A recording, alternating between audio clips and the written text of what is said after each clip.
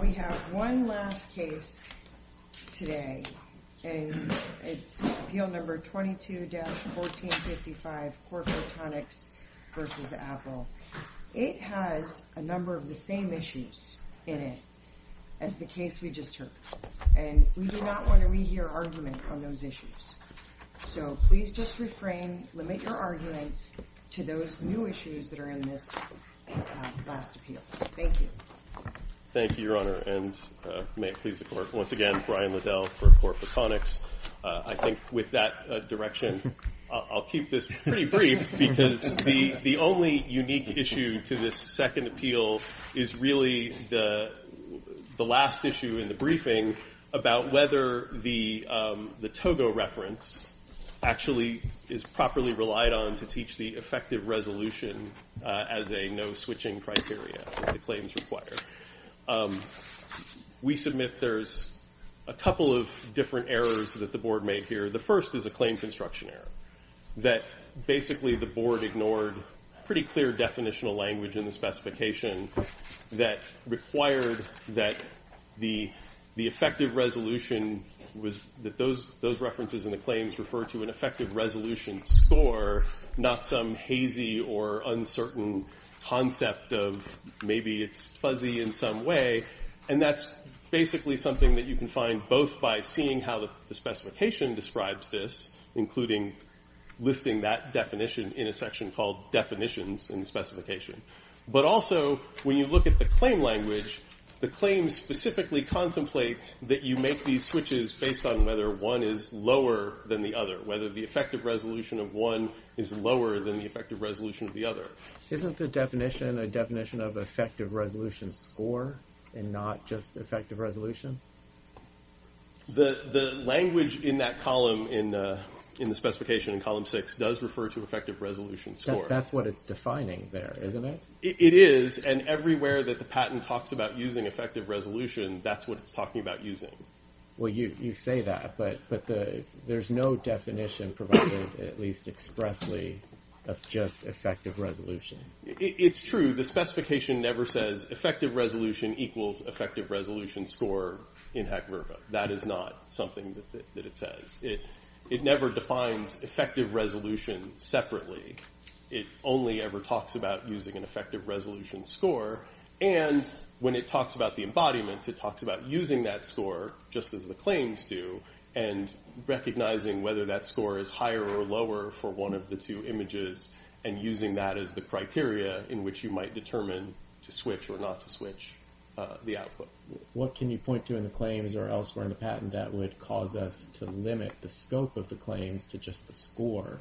So I think the most important feature is the claims references to using a term like lower to describe when you switch, or when you don't switch in this case, when you have the non-switching criteria.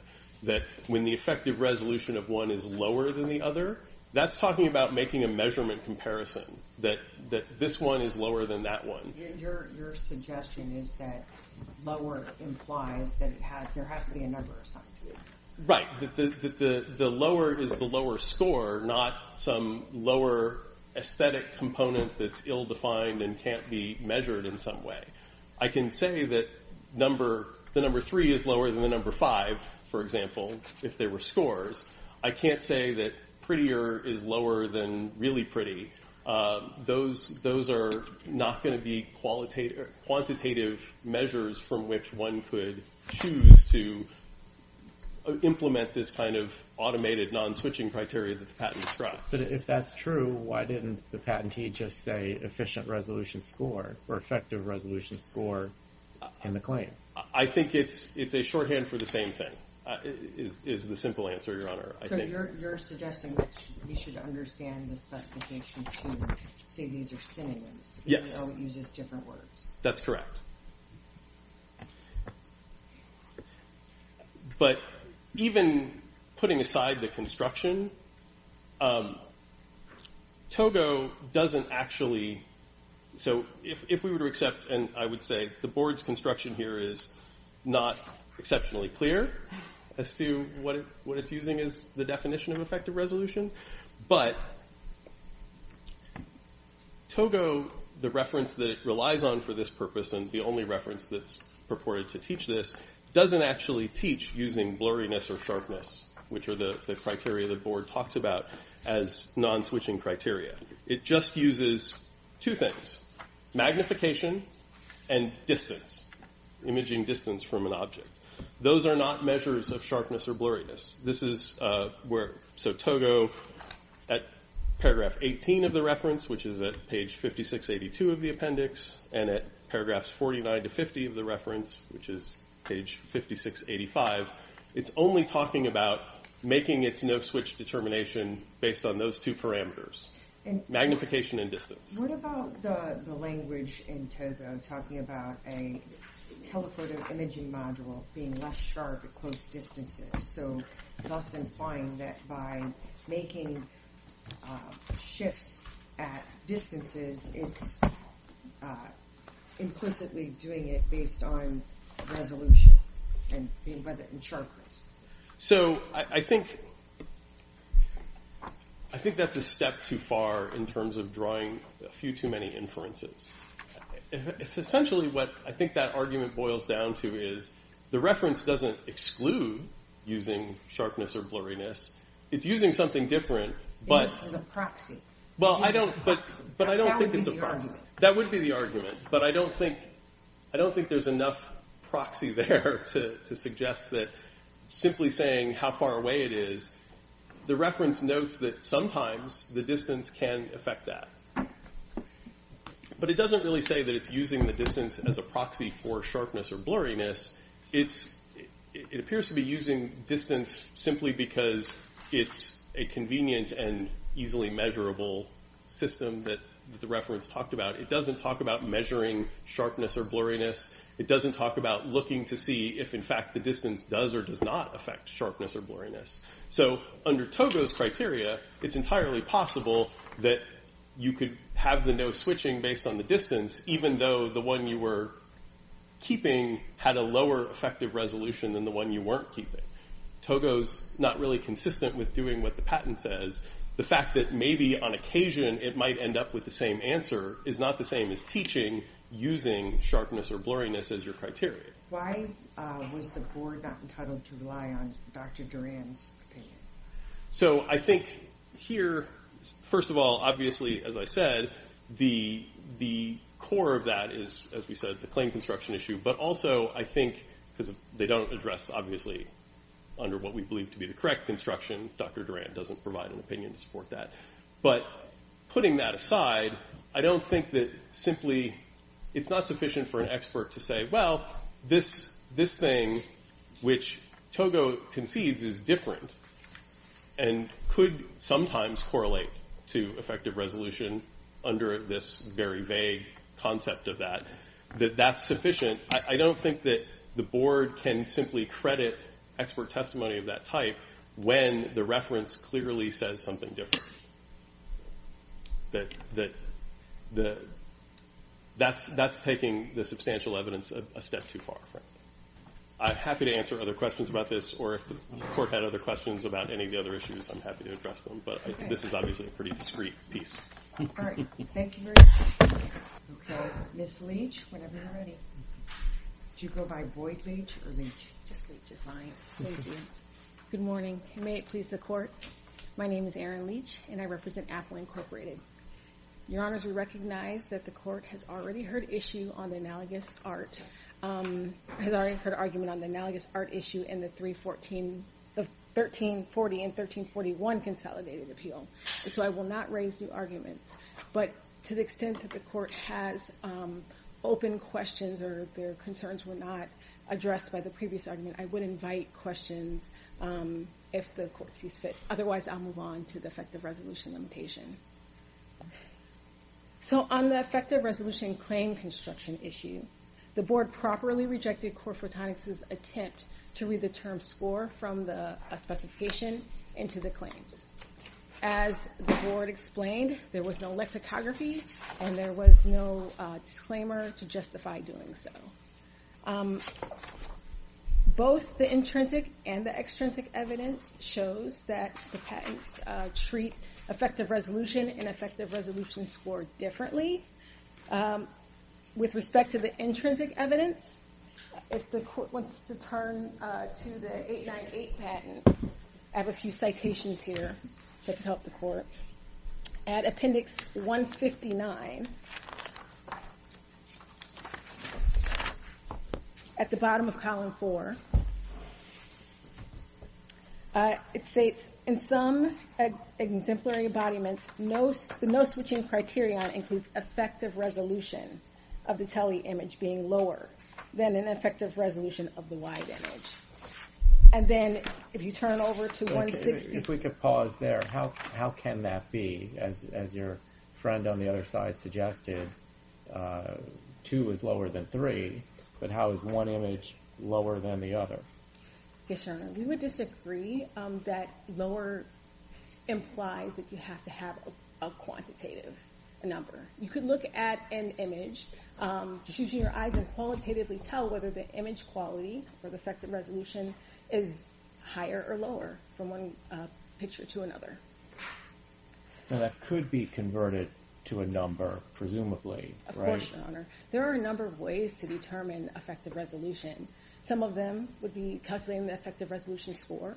The board also talked about the Jacobson reference, which talks about determining a resolution by resolving power. There's also the spatial frequency way of determining effective resolution. And Togo teaches when the object is close to the camera, well then in that case the effective resolution of the tele would be, or the image quality of the tele would be superior to the wide. And so if you turn over to 162, Appendix 162, however, at lines 10, 15 through 19. Which column? Column 10, sorry. Thank you. It says the effective resolution score of the tele image is lower than that of the wide image. And so there are two options here. Corephotonics could have claimed that of the one in column 4, or that of 10, they chose only the former. And so we believe that there is no equality between the effective resolution and effective resolution score. Those are just two options. The next is at Appendix 160 at column 6, lines 16 through 18. And that's actually the definition of the effective resolution score.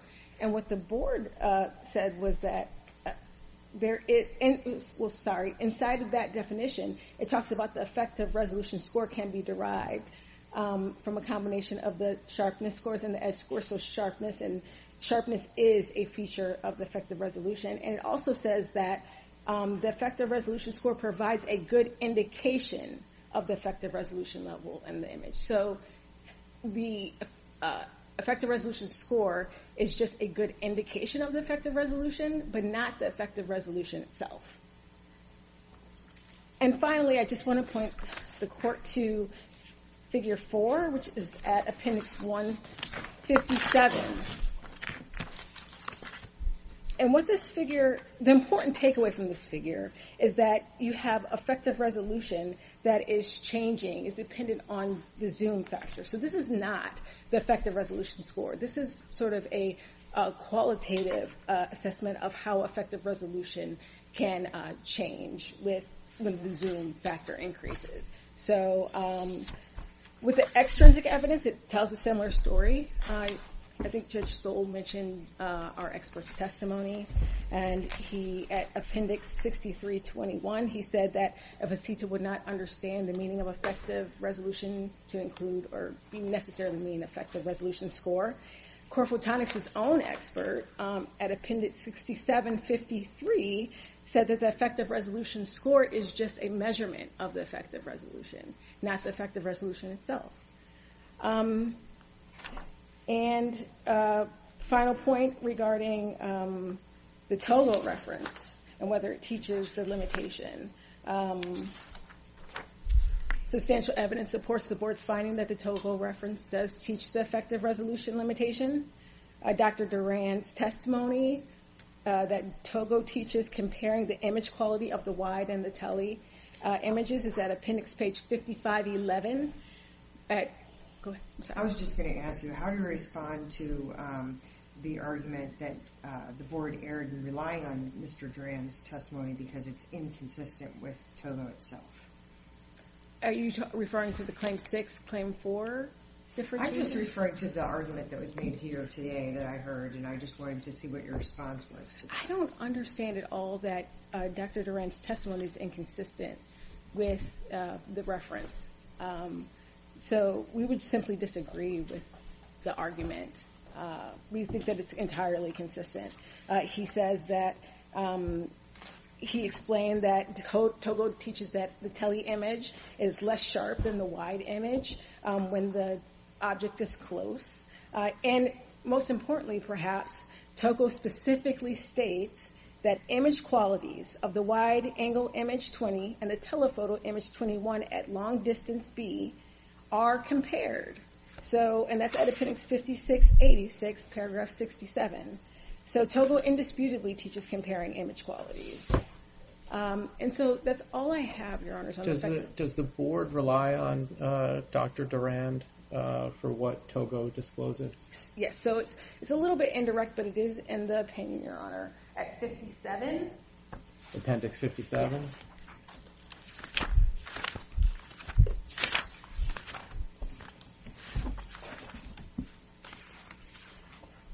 So at the beginning of the first full paragraph, he talks about the board talks about what petitioner relied on. And there are a number of citations there from Togo and also from the petition. And then also at the bottom of that paragraph, it talks about pages 55 through 57 of the petition. And in that portion of the petition, which includes much of what is above this sentence, it includes Dr. Duran's testimony. So we can infer from that the board was crediting Dr. Duran. Yes. So that's exactly what the inference would be, citing the petition. And then in that section of the petition, it's focused on Dr. Duran's testimony. So if there are no further questions, we thank the court's time, and we ask that you affirm the board's final written decision. Thank you. Thank you. You have some rebuttal time if you wish to use it. I don't think I will use very much of it, but I did want to just comment on one point in particular that my friend made regarding the claim construction issue. There was a discussion of disclosure at column 4 somehow being an embodiment that used effective resolution but not an effective resolution score, and contrasting that with column 10. I don't think that's a fair characterization of the patent. The reference at column 4 is part of the summary discussion. It's a shorthanded summary, obviously, of the invention. It's not a description. It's not part of the detailed description of the embodiments. When that same embodiment is discussed is in column 10, where it's discussed using an effective resolution score, not some vague concept of effective resolution. So I don't think that suggesting that those two passages exist somehow suggests that the board's claim construction is correct. I'm happy to answer other questions, but that... Thank you very much. No penalty for brevity. The case will be submitted. We thank the parties for all of the arguments today, and that will be it for today. Thank you.